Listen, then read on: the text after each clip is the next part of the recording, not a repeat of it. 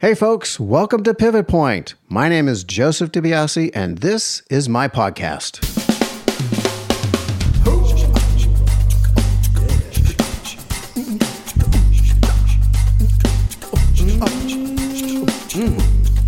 Hey everybody, welcome back to Pivot Point. Thank you for tuning in as always. Have a really great show for you today. But before we do that, I'm going to have a little conversation with Kristen. So if I sound a little different, it's because I'm not at my home studio. I am in Santa Fe with KBD. And we're going to record a bit of an introduction. The origins are from a conversation we were having while driving up to Santa Fe. And we were talking about curiosity and passion. And what are the differences about having curiosity and passion when it comes to your art? Do you remember that, Kristen? I remember a little bit about it. A little bit. Okay, I remember. I think we've had this conversation a couple times. Yes. Mm-hmm. Over the course of years, we talk about creativity, we talk about passion, as far as our careers are shaping up and how things shift and change. Mm-hmm. And tell me more about that. Well, sometimes once you get into a career, it's not so much about passion anymore. I think when people talk about following passion, Liz Gilbert has some really great things to say about following your passion versus following creativity. Mm-hmm. And it's not always easy or available to follow your passion Mm-hmm. as an individual. And sometimes she says, if you can't do that, that following your curiosity is as good a thing, perhaps. Because you can do that anywhere, anytime. You can go to a library and follow your curiosity. You and I do it all the time. We call it going down a rabbit hole, Mm-hmm. Mm-hmm. and we just follow some question that we have. What if? Or, hey, what about this? Or Mm-hmm. I found this, Sometimes I'll even hear like a phrase kind of on the wind or something and, quickly write it down. And then I want to know what it means. I want to know what the etymology is. I want to know a lot. Sure. And I think we were also talking a little bit about comparing one with the other when, say, you just don't feel the passion. Right. Yes. And it just not feeling passion. But if you can reframe it into curiosity, you can go a whole lot deeper just because you're curious, again, with the question that we both like a lot, which is what if? What if we do this? What if we looked at it in a certain way?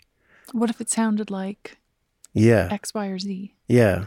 So that I think we were talking about being under pressure Mm-hmm. to say you have 5 cues that need to be written. Mm-hmm. And you have one cue that you're passionate about, right? You've been living with it.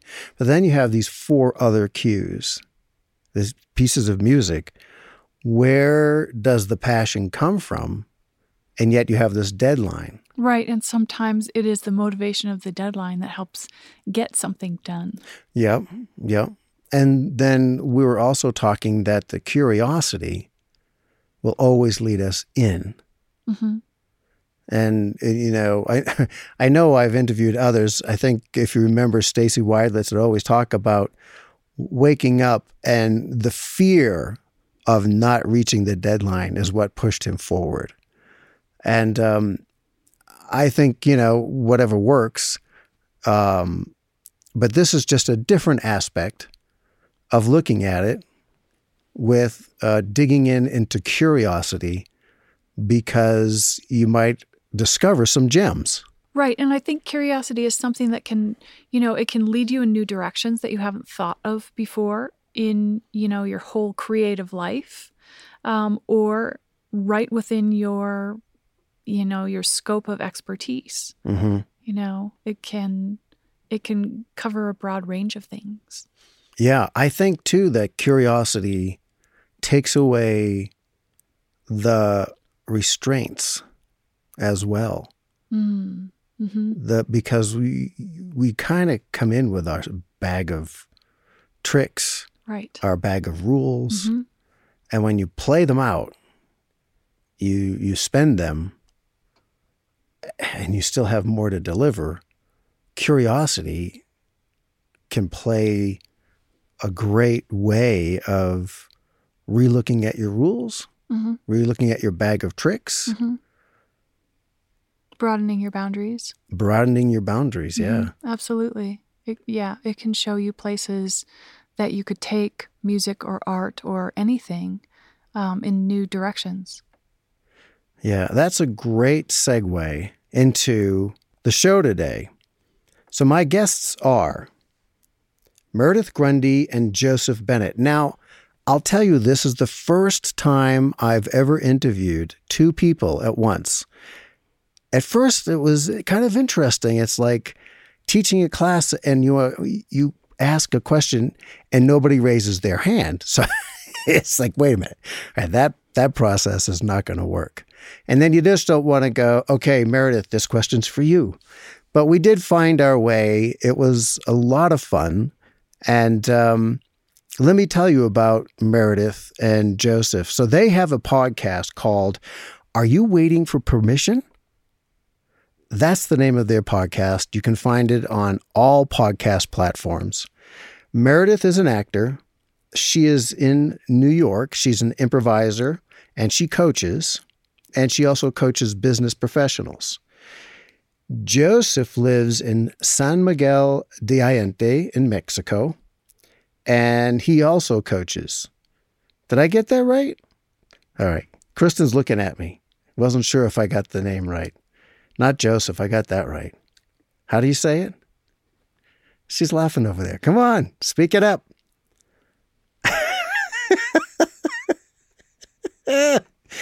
San Miguel de... Come on, Allende. Wasn't that how I said it? Close. Okay. Joseph lives there. He's also a coach. He coaches artists and other creatives that are about the beautiful business of art and life. So the reason why I said this was a great segue is because you're going to hear how diverse their lives are and what they're using as curiosity to make their life come together. They do live in separate areas of the world, and yet they do this podcast weekly. I strongly urge you to check it out. Are You Waiting for Permission? And that's by Meredith Grundy and Joseph Bennett. So here we go. Our conversation.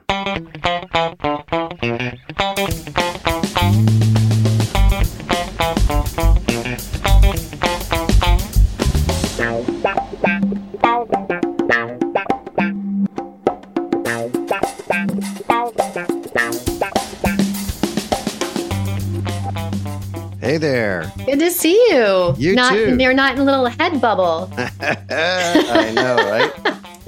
I love it. I can tell you're in New York. As soon as you come on, I hear the New York sirens in the background. I'm like, it's true. Oh, I should shut my window. That's a great, hold on. It's like, oh, home sweet home. I'm home again.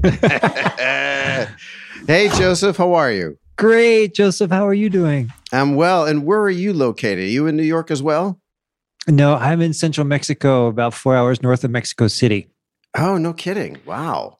I'm in a town called San Miguel de Allende, which is where Meredith and I met. She was traveling with her husband and child and dog and cat. Wow. Just walking down the street and you said, hey, let's do Pretty much. Let's do a podcast.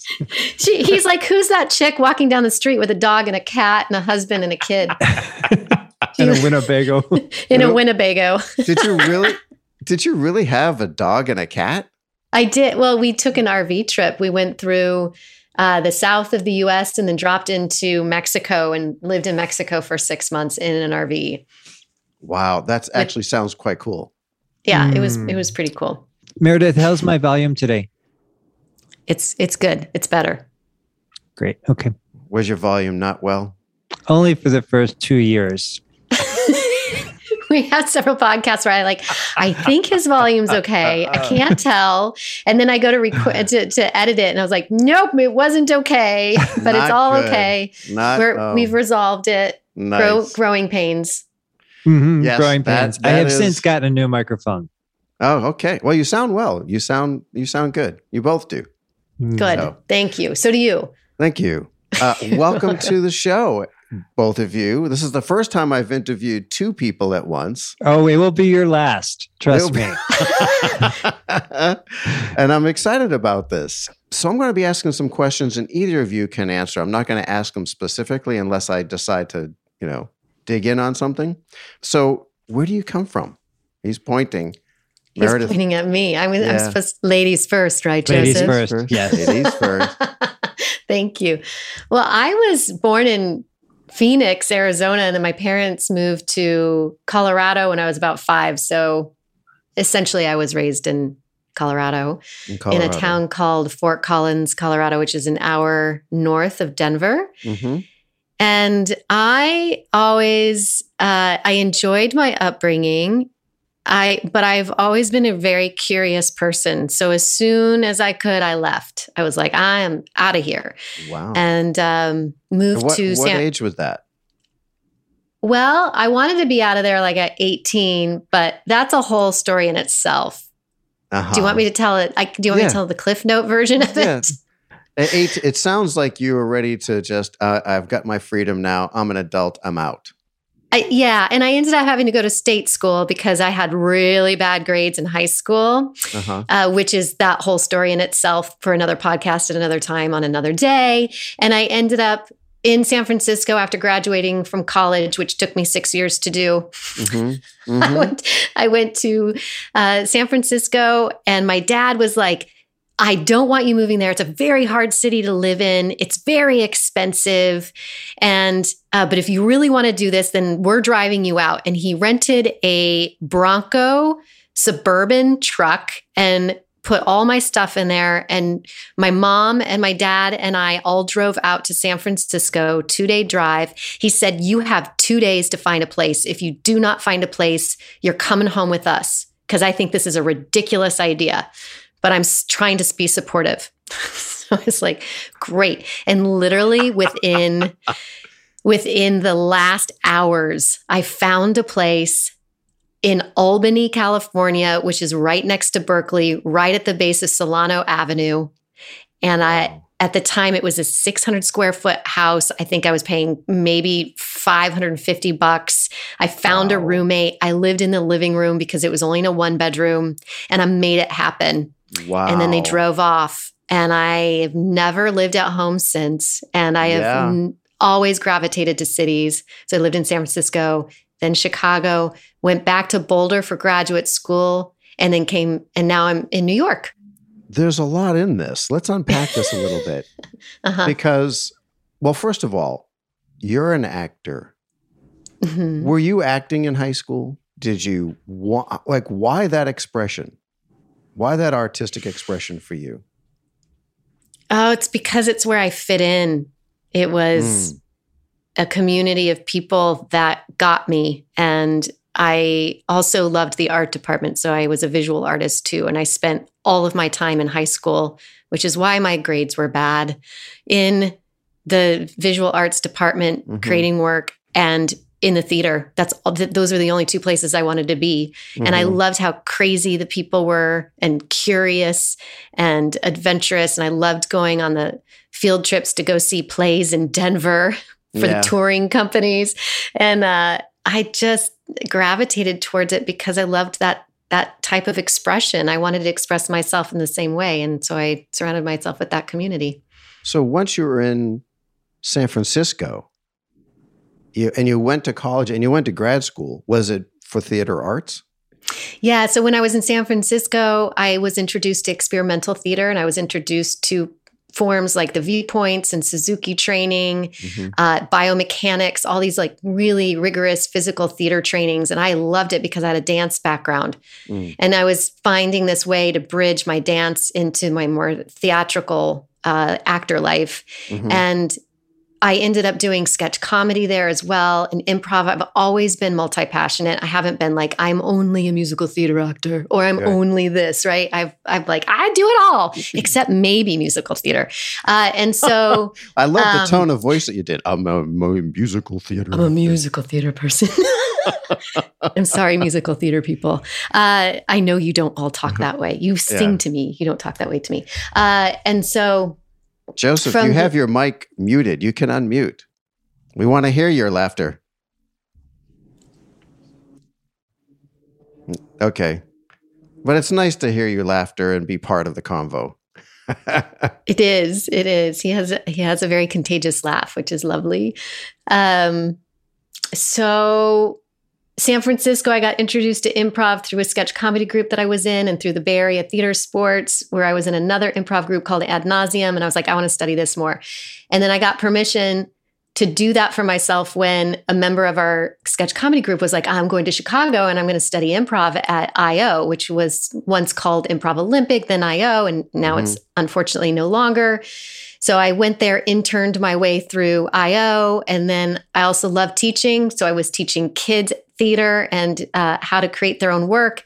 And I was co-teaching a class with a core faculty member of the Second City. And she's like, you're awesome. We're starting a youth program at the Second City.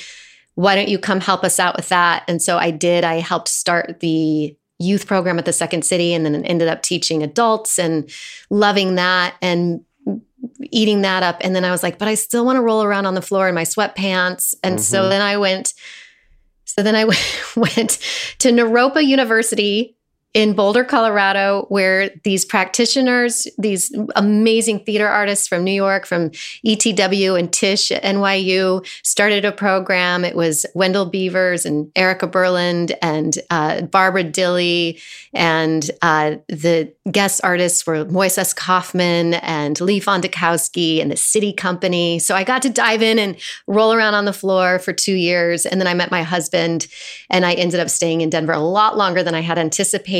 And then one day my husband and I are like, let's get an RV. Let's travel around the country. We adopted this beautiful African-American girl that I did not want to raise in Colorado because of the lack of diversity there. And it felt important to me that as her parent and my husband as well as her parents, we needed to step it up and do better.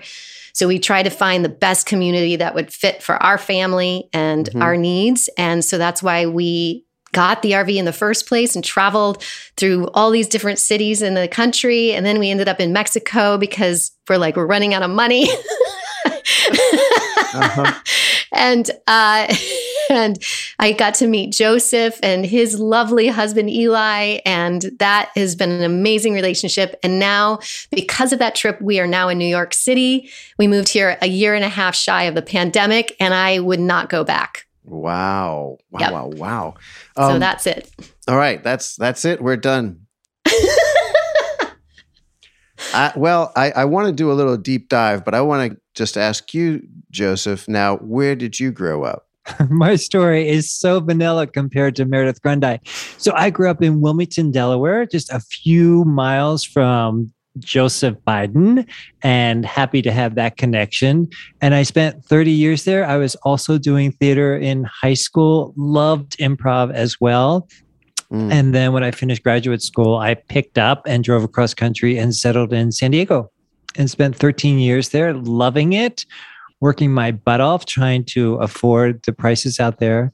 And then a few years ago, I don't remember exactly when, maybe 12 years or so, I moved to central Mexico. And I'm not going back. And you're not going back. So Meredith, I understand for you, you felt like these people, the actors understood you, you fit in, they get you. Joseph, why acting for you? Absolutely the same answer. Absolutely. Really? It felt really safe to be there. I wasn't especially academically gifted. Not that I didn't have the ability, but I just wasn't interested in memorizing facts and whatever else they were doing in math class or whatever. But I love the artistic expression and I love the community in the theater. And it felt so welcoming and it felt like home. And after, like Meredith, I became a visual artist. They didn't have that program so much where I went, but they did have a strong theater program. And I spent 3 years there. And what about the storytelling, the reflection of our humanity? How was that for either one of you to be able to take on a character? I mean, improv is a little different because you're creating a character or a caricature and living from that place. What about other stories that have been written and scripted and yet so well done that it is something that you wanted to portray? Did any of that attract you to be able to tell those kind of stories? Well, it's interesting you asked the question, and the first thing that popped into my head when you were asking that question actually wasn't a scripted piece. It was something that I was called to write and then was later invited to perform. So is that okay if I answer that? Of course. Okay. Because there's a lot of plays that are going through my head right now, which is like, this is why I did this play and this is why it's important to tell these stories. But the one of the pivotal moments for me as a performer was when I was in undergrad. I was at a school called Fort Lewis College in Durango, Colorado. It was set on this mesa above the town. And it was actually one of those cool schools that you could get your coffee and hike to in the morning. And we had this guest artist, Helen Richardson, who came one year. And she was an experimental theater creator. She's a New Yorker. She had these really, to me at the time, these really progressive ways of looking at and creating art.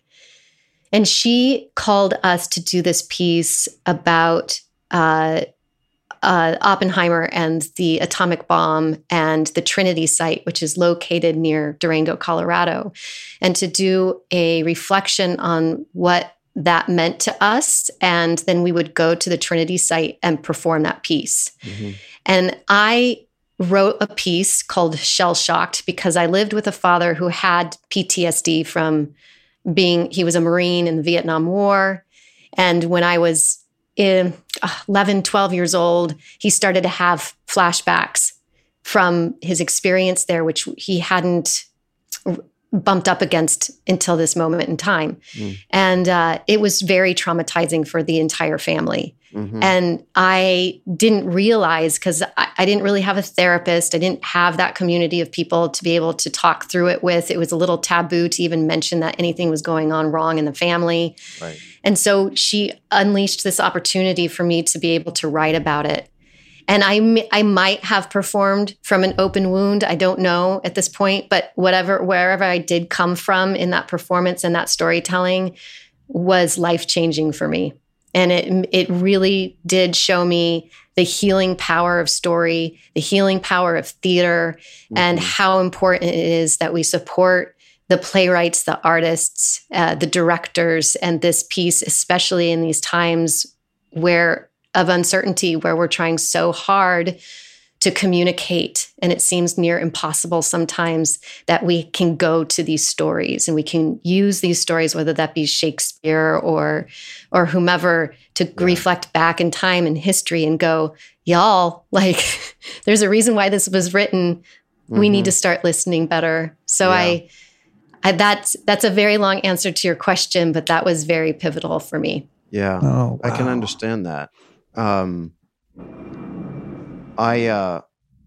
I had written some music for some veterans a couple of years back.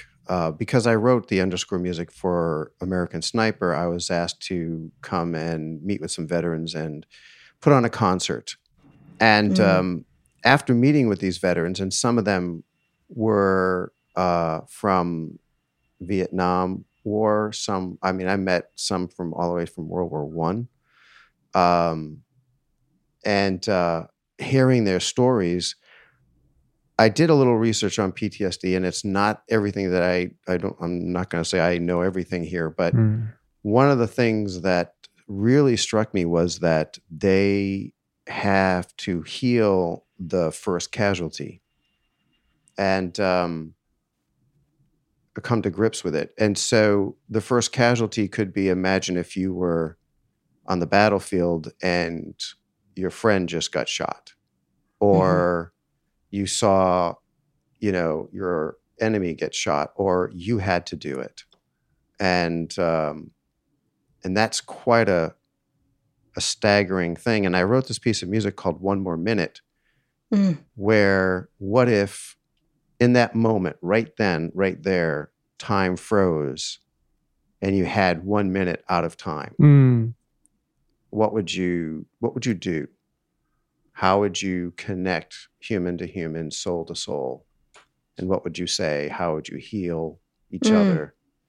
And so I share all this to say that I understand just a little bit about what you just talked about and what your dad is possibly going through with PTSD. It's a serious matter. And to be able to tell a story, to reflect the stories, to mirror back, at least in my circumstance, it was very healing for a lot of the veterans, because what I heard back from them was somebody gets it. That beautiful. It's not like they needed to be fixed. Like, you know what I mean? I guess that's being crass, but it's more like they're being heard and they're being acknowledged, and they're going to find their way through, just like we all do. Joseph, what about you? How did you deal with scripted material? How was that for you, or were you more of an improviser and stayed in that world? For me, I'm actually looking, when you ask the question, thank you for that.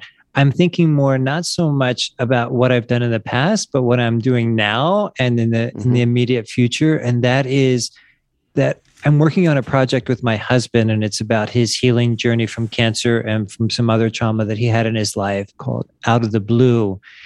And as part of that, there's going to be a program where people who are experiencing cancer can write their own monologues and then have them performed on stage with professional actors or by the people themselves. And there's just so much beauty in giving voice to those who typically are marginalized or that are swept aside or not listened to, similar to what you did with the veterans, Joseph.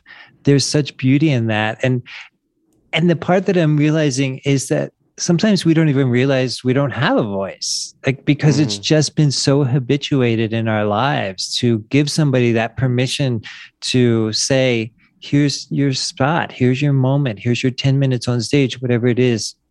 There's real beauty in that. So those are the stories I'm looking forward to co-creating and producing and sharing with the world, is people who are having terminal illness experiences. I think that is amazing. I immediately say yes to that. I'm part of me is like, yeah, I would do that as an actor. Take on somebody's life to really empathize and portray their world. Imagine somebody reflecting back your life. It's the best therapist you could ever really have, and cheaper. So listeners, you might be interested, if this topic interests you, there is a whole form of theater called playback theater. And the actors actually bring somebody up from the audience and ask them questions about their life, depending on the theme of the show. And then the actors replay what they heard in that story. And Meredith can speak more intelligently to this and to everything else that I say about playback theater and how beautiful and experiential that is. And it's incredibly therapeutic. That is amazing. I would love to find out more about that, because I would love to be part of that. It reminds me of what I did with veterans, and part of the show that I put on, this concert, I did 2 of them, was also interview people of the town, people who were influential in the town but didn't always have a voice, and I would hear their story, and then I would write some music and interpret it that way for them. And then I would let them come up and guest conduct it. Wow. Oh, that's wonderful. So that they could just, because there's nothing comparable to standing in front of an orchestra and having this wave of sound around you. You know, you can wear headphones and listen to music, but when you're standing right there, it's pretty powerful because all that, all that energy is just washing right over you. But what you're talking about just thrills me. Tell me more about that. Yeah, well, it's a form that was started actually by psychotherapists, where a person comes up on stage, they tell their story, the story is played back. There's forms within it, so it is an improvised form. It's usually accompanied by a live musician as well that is playing that other character within the storytelling. Some people come up on stage and they want the story to have a different ending. Sometimes that feels healing for them, or they just want to see the story played out so they can find the lessons within it for themselves. And what's really important for us as the performers is to really honor that story. Yeah. And sometimes the stories are really difficult to play back. They're hard stories to hear. And sometimes they're just funny stories. So it's always a really delightful evening because what's so interesting to me about it is so many people think they don't have an interesting enough story to tell. And one of the things I do aside from acting is coach people in public speaking. And I hear it so often, well, I don't have anything interesting. I've not had a trauma in my life, or I've not had this or that or the next thing, or this motivational speaker over here is brilliant. I can never be that. And I always say, well, find one thing in front of you and tell me a story about it, right? And so what happens in the playback, and the reason why I'm bringing this up is 99% of the time, it just takes the one person to come up on stage and share their human experience about a vacation they took. That's it. And then the next thing you know is we have a whole show about vacations or trips that people have taken because they were inspired by that one story that was told, that first initial offering into the space. Everyone found a commonality. And they did have stories, and they wanted to tell them, and then they felt safe because not only did they find the commonality, but they saw somebody else take that brave step. So they went, okay, I can take a brave step too. So multiple things are happening within the space. And that's why I love the form so much, because it's transformative on many levels. The other thing I wanted to say too, which was what was also fascinating about the form, is that the storyteller casts the actors to play the roles within their own story. So oftentimes I have been the storyteller who came from the audience. For example, I had just been going through a divorce. This woman comes up on stage. She tells a story about her grueling divorce. And then the conductor, the person who's moderating, is, who do you want to play this part? Well, they picked me. And that happens all the time. It's like it's magically they pick the right person to play them in that moment. It's really profound.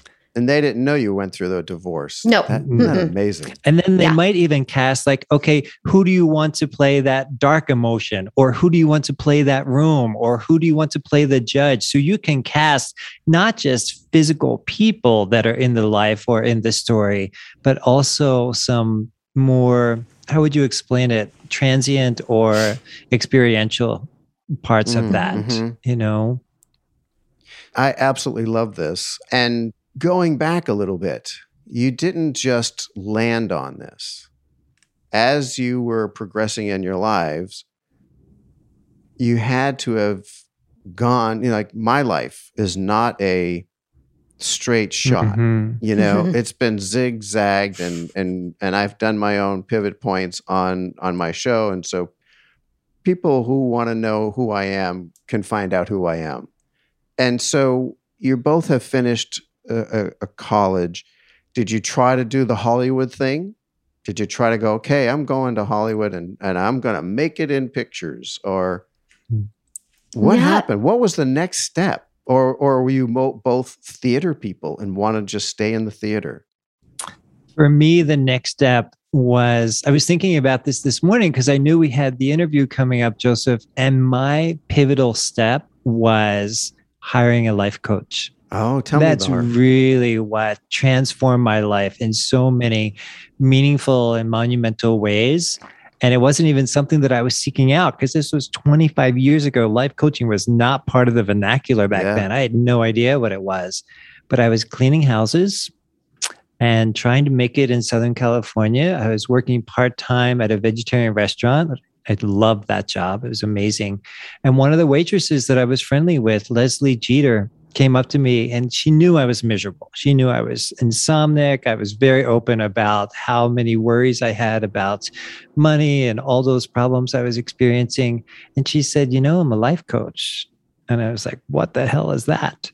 And she said, why don't we try a few sessions and see how it goes? And a year and a half later, through the transition that I experienced with her, was I went from cleaning houses to having a beautiful one-man show of assemblage art. And I am still in that medium today. And I discovered that through my work with her and some other courses that I took. That was my pivot point. That's amazing. Tell the audience what assemblage art is. Assemblage art is using found objects, so secondhand objects that you might find in a thrift store or on the street or at the landfill, and you can assemble them together. That's where the word assemblage comes from. You can assemble them together into a new construction. And Pablo Picasso is credited with doing some of the first assemblages where he would take disparate objects and put them together to create sculpture. So it's a form of sculpture. Mm. How often do you do those shows? Pre-pandemic, a few times a year. Okay. And during the pandemic, not at all. Yeah, right. How can you? Sure. And what about you, Meredith? Oh, goodness. Mine, well, like you had said, Joseph, it's a zigzag. It's totally a zigzag. I have wanted to do it all, which has been a curse and a blessing at the same time. So in San Francisco, I have the pivot point. Point for me has been. Don't worry about that. Don't get okay. You don't have to get hung up on that. I'm just really curious about, we all have our journeys and we make decisions based on the circumstances around us at the time. Right. And we don't know those are going to be big pivot points. They just end up, pivot point is it's a rear view mirror approach, right? It's looking back and go, yeah, that was quite pivotal. Right. Right. Well, I have so many. They're like pivot joints. If I look back now in my middle-aged self and I look back at my 20-year-old self, I would say that I wish I had believed in myself more. Because I had a lot of opportunities presented to me that I was not grateful enough for. It was like I was never good enough in my own eyes to achieve something better. So I'm going to give two examples of that. One is I was in San Francisco and I decided to sign up for the ACT Training Center to take a class. And the person who was in charge of the training center at the time looked at me and he said, Carey Perloff is holding an audition for The Misanthrope. You should audition. And I went, oh, okay. I guess I'll audition. So I prepared my monologue. I went in and there I was performing in front of Carey Perloff and whomever else was in the room. And I went up on my monologue. Like panic attack went up on my monologue. And I remember I said, can I just turn around and take a few breaths? And she was like, fine. Turned around, took a few breaths, turned back around, started again, fucked it up again. Am I allowed to swear? Sure. I just did. No, okay. So fucked it up again. I could not get through it. I got myself in such a tizzy that I couldn't get through the monologue. Then she says, okay, we're just going to leave this. Can you dance? I said, yeah. So she partners me with another actor. I dance with that actor. I get cast. I get cast in the show, having gone up on my monologue like numerous times. Right. I could not be okay with getting cast. I could not be grateful. I could not. It's like I refused to let myself be present in the moment and notice how amazing this opportunity was. Mm-hmm. I just couldn't do it. I remember walking on our break, from the green room. We'd go grab some dinner, and I'd be like, but she just cast me because I can dance. She just cast me not because I can act, but just because I can dance. I am not an actor. I don't know how to act. Like boo-hoo, cry me a fucking river. And then, so that's the first example of what I wish I would have done differently, which is I wish I had more gratitude and had been more present. Mm-hmm. The second one was Second City Touring Company was having auditions. I hadn't auditioned yet. City. I had all of these, like one person that I admired. I remember we're in a bar, Dan Bacadol, and he's like, you need to be on the Second City main stage. I'm like, awesome. That's great. And then I went and auditioned once. And someone said, there was a rumor that Mike Myers was sitting in the audience. So I let that get the best of me. I got, Mick Napier's pacing back and forth, smoking a cigarette, which he could do at the time, I think. And I was nervous. I was not in my body. And then I got up on stage and I got judgy and I was like, these people don't know what they're doing. I know what I'm doing. And then all the stuff that came out of my mouth was horrible and not supportive. And what I would do now if I were to talk to my younger self is I would say, Meredith, do not make it about you. Stop making it about you. And, those are, I would say, two pivot points for me looking back at my younger self. Yeah. I'd love to add to that. Thank you, Meredith. And so as a podcaster, Joseph, I also sometimes have an ear towards the listener, the people that are out there that are listening to this. And what I want to share with you, listener, is that in your pivot points, I really encourage you to trust yourself because life is messy. It's not linear. Like Joseph was saying earlier, it's really messy and you are allowed to have doubts and you are allowed to make mistakes and you are allowed to reach out because there's a lot of people out there that are willing to help you. And if there are not people out there willing to help you, find them, get new people in your life. But even in the midst of your doubts, you're allowed to have trust that you're going to figure it out. It's not going to be completely clear. You're not going to wake up one morning and say, oh, I think I need to go study this. It's probably not going to happen that way. Maybe it will. But for most of us, we just need to take the very next step. And I love the analogy that you can drive across the entire country in the dark with only your headlights showing the next 20 feet in front of you. And that's all you ever need to see. Yeah, that's great, Joseph. And I'd like to add that a pivot point, we don't know we're in a pivot point.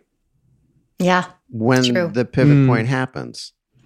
You're in the midst of living and you can reflect back and think about things and what really changed your life. But if we are living our lives to go, oh, this is my pivot point, this is my opportunity, then we are actually focused on the wrong thing.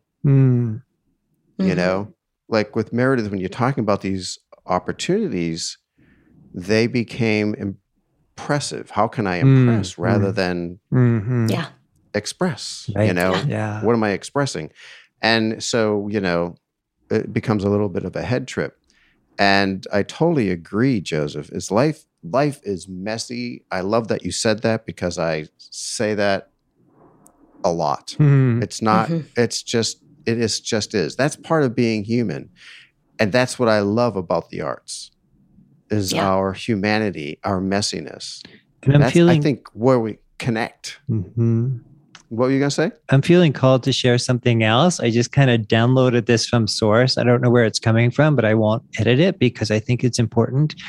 And listener, if you think that one of your pivot points could be getting sober from an addiction, if there's a part of you that's thinking, oh, maybe I need to let go of this thing in order to be more successful, listen to that. Yeah. So I'll just share that because that could be a pivot point for many of us, like just getting sober. Thank you for saying that. I will also add, and I think it's kind of what we're all saying here about trusting ourselves, is that we all have an intuitive self. And there's that voice inside that really wants the best for you. And to be friends with that voice to honor the voice and not be afraid to make a choice. And, if it's a wrong choice, you can choose again. I'm reminded of the story my brother told me years ago. And this is not about religion. It just happens to be somebody who is religious. Mm-hmm. He told me the story about this nun who was the head of this multi-million-dollar television studio. And someone once asked her, how did you get to be the head of this television studio? And she said, I just kept on walking through the open doors. I love that. Mm-hmm. And it reminds me of one time when I was working on a movie. I was working on Alpha, and the mixer was mixing. And I was in, you have like a break room, and you go in, and I was getting myself a cup of coffee. He just walks by and just says, always say yes. And I just kind of looked at him like this, and I'm like, okay, message received. Mm-hmm. It's like that Tina Fey quote, say yes and figure out the rest later. Yeah. Yeah. I think we get in our heads so much that we need to know the step before we take it, and I'm guilty of this. I grew up on the East Coast, and I blame it on the East Coast because it was part of survival. You had to know what you were going to do next, and it was really drilled into me to be a planner and know your steps. But then there is that scene in Indiana Jones where he has to cross this chasm, and it's supposed to be a bridge there, but he can't see it. And he takes the sand and he throws it across what seems to be this nothingness, and a bridge kind of appears. And he has to then have the faith to step on this unseeable bridge and take that next step forward. That, I think, equates to a lot of our life. And particularly as a person who works in the arts and the expression in the arts, we go on hunches. We go on that intuitiveness. And then it's like, there it is. Yeah. And some of us don't do that, Joseph. Beautiful story. Thank you. Some of us don't do that because we are so worried, what will they think? Whoever they are, right? Yep. The husband, the parents, the next door neighbor, what will they think? Who cares? Yeah. Right? Yeah. I keep quoting people, but Martha Graham has that quote, stop, don't worry about what other people think. It's none of your business. Right. Or something like that. I like that. It's a hard one, It is really hard. Is. I mean, I still struggle with that. It's just, I'm reminded to always let that go. Just let it go. Just and let it go. improv will help you with that. Yeah. And it will help listeners with that. Improv. Yeah. As I'm looking at the time, boy, it's almost like I'd really like to go deep diving on this, but I want to touch on your podcast and support your podcast here. And tell me why you did this podcast. The name of your podcast is Are You Waiting for Permission? So why that podcast, and why you two? How did that happen? Yeah, why us two? Everybody else wanted to be paid, and we were the only ones who were willing to do it for chips. And no dip? I want the dip. No dip, no. No. Go ahead, Well, Meredith. Joseph doesn't know I negotiated dip. So it's me, huh? Okay. Well, Joseph is one of those humans that I just adore. And like we said at the beginning, we met in San Miguel de Allende. I went to go see a micro theater project, which he was performing in. And that project in itself inspired another project that I got to direct and produce later, which was awesome. And Joseph and I got talking, and he said, "Oh, you teach improv? I have this improv group. Would you like to come teach a workshop?" And so I did. And so I taught a workshop a couple of times for Joseph's improv group, and we became friends. And then during the pandemic, I think it was it roughly January? January 15th. Oh my goodness, he has the exact date. I better write that down somewhere. I'm going to get in trouble 20 years down the road. On January 15th, 2021, Joseph called me at 3:13 p.m. in the afternoon Eastern time. And he said, "Are you sure?" Yeah, I'm positive on the time, not the date, but the time. He was like, "Do you want to do a podcast with me?" And I was like, "Yeah, I do." Uh-huh. And then that's how that part of it was birthed. And then, Joseph, you should speak into the name of it because it was something that you had written or had for a while, right? Yes. So we went back and forth, many, many WhatsApp messages back and forth of what do we want to experience? What do we want our listener to experience? What do we want to call this? And we were just kind of throwing spaghetti noodles at the wall to see what sticks. And I proposed, "Are you waiting for permission?" It was the name of a book that I wanted to write many decades ago, 2 decades ago. And I proposed that idea, and Meredith is like, "Yes, I think that's great." And the space that we're co-creating, it's all guests like you, it's all guest based like yours, Joseph. And it's about those of us who are either giving ourselves permission or that are still waiting for permission and trying to create a brave life for ourselves and not worrying about what other people think and reaching out to other people and saying, "Hey, can you help me with this dream?" And so it's an inspiration-based creative space for people. And how do you go about finding your guests? Well, there's only 8 billion people in the world. Okay. So it's more about how do we say no to guests? What's your vetting process? We don't have much of one yet. We're really interested. Like, I'll tell the story. I was reading a book and it told this story about this wonderful man who was getting water for refugees. And somebody came up to him and said, "Who gave you permission to do this?" And he said, "God did," because he was stealing the water from the city and giving it to the refugees. And I'm like, "Meredith, I want to work with him. I want to interview him." And we did.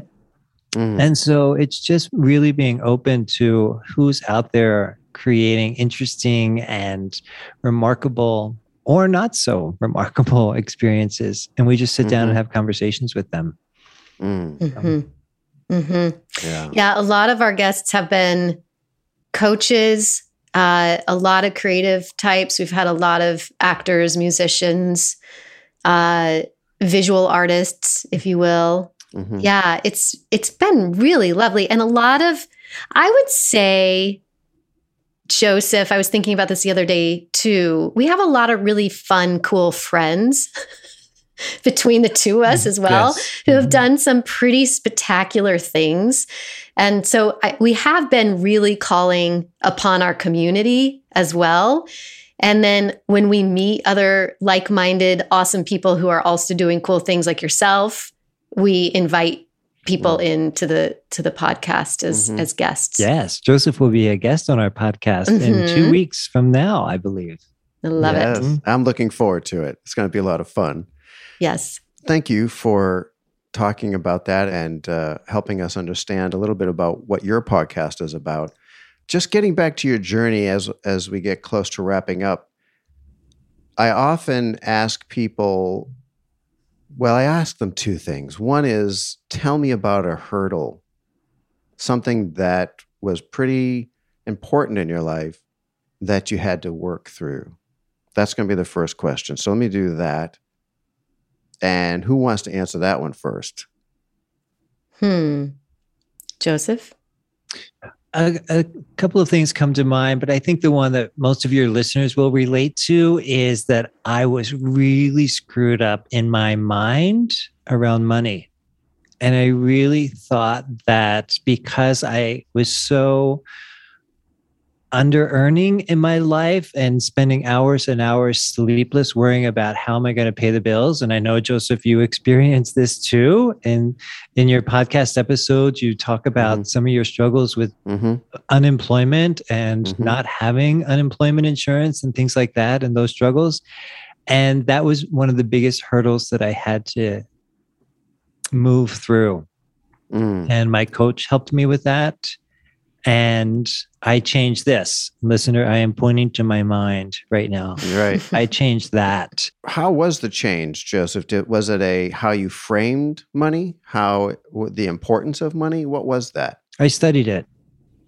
So, there's this beautiful quote out there that says, success leaves clues.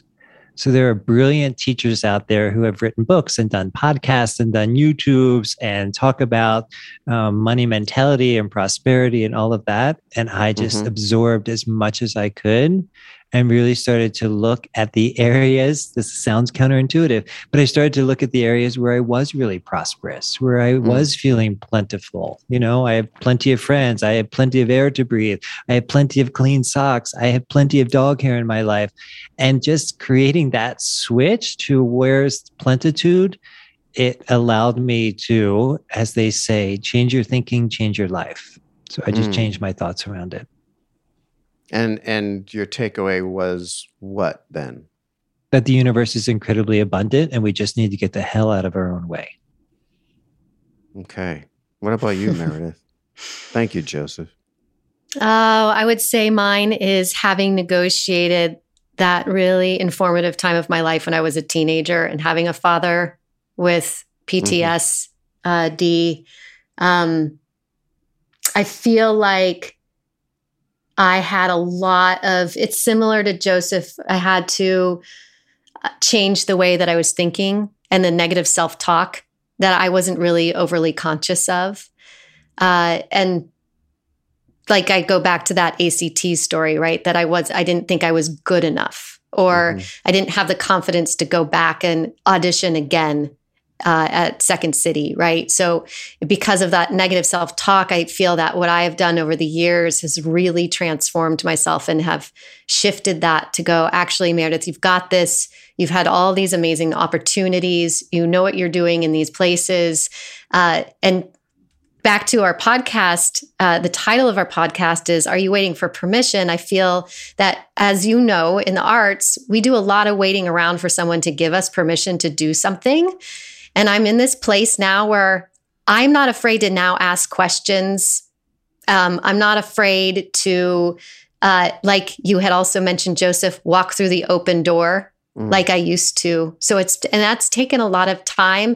And it's also, I feel the most important piece of that was recognizing where it came from first, right? So it's similar to what you said with the casualty and the vet who has to go back to find what was the first casualty, and I need to heal that first. I think it took me time to figure out where the first casualty was for myself so that I could change the way that I was thinking about myself and that negative self-talk. So huge. And I'm actually very excited every day to wake up and go, what today? That is amazing. That's a lot of work. It's a lot. Yes. And it doesn't stop. It's a process. It never stops. Yeah. Wow. All right. As we wrap, last question. What would you say to your 8-year-old self? My 8-year-old self? I'll go. So I'm sorry to admit this, but true story. I started smoking cigarettes when I was 8 years old. So I would tell my 8-year-old self, do not pick up a cigarette. Okay. And same question while Meredith is contemplating. Same question to you, Joseph. Oh, back to me. I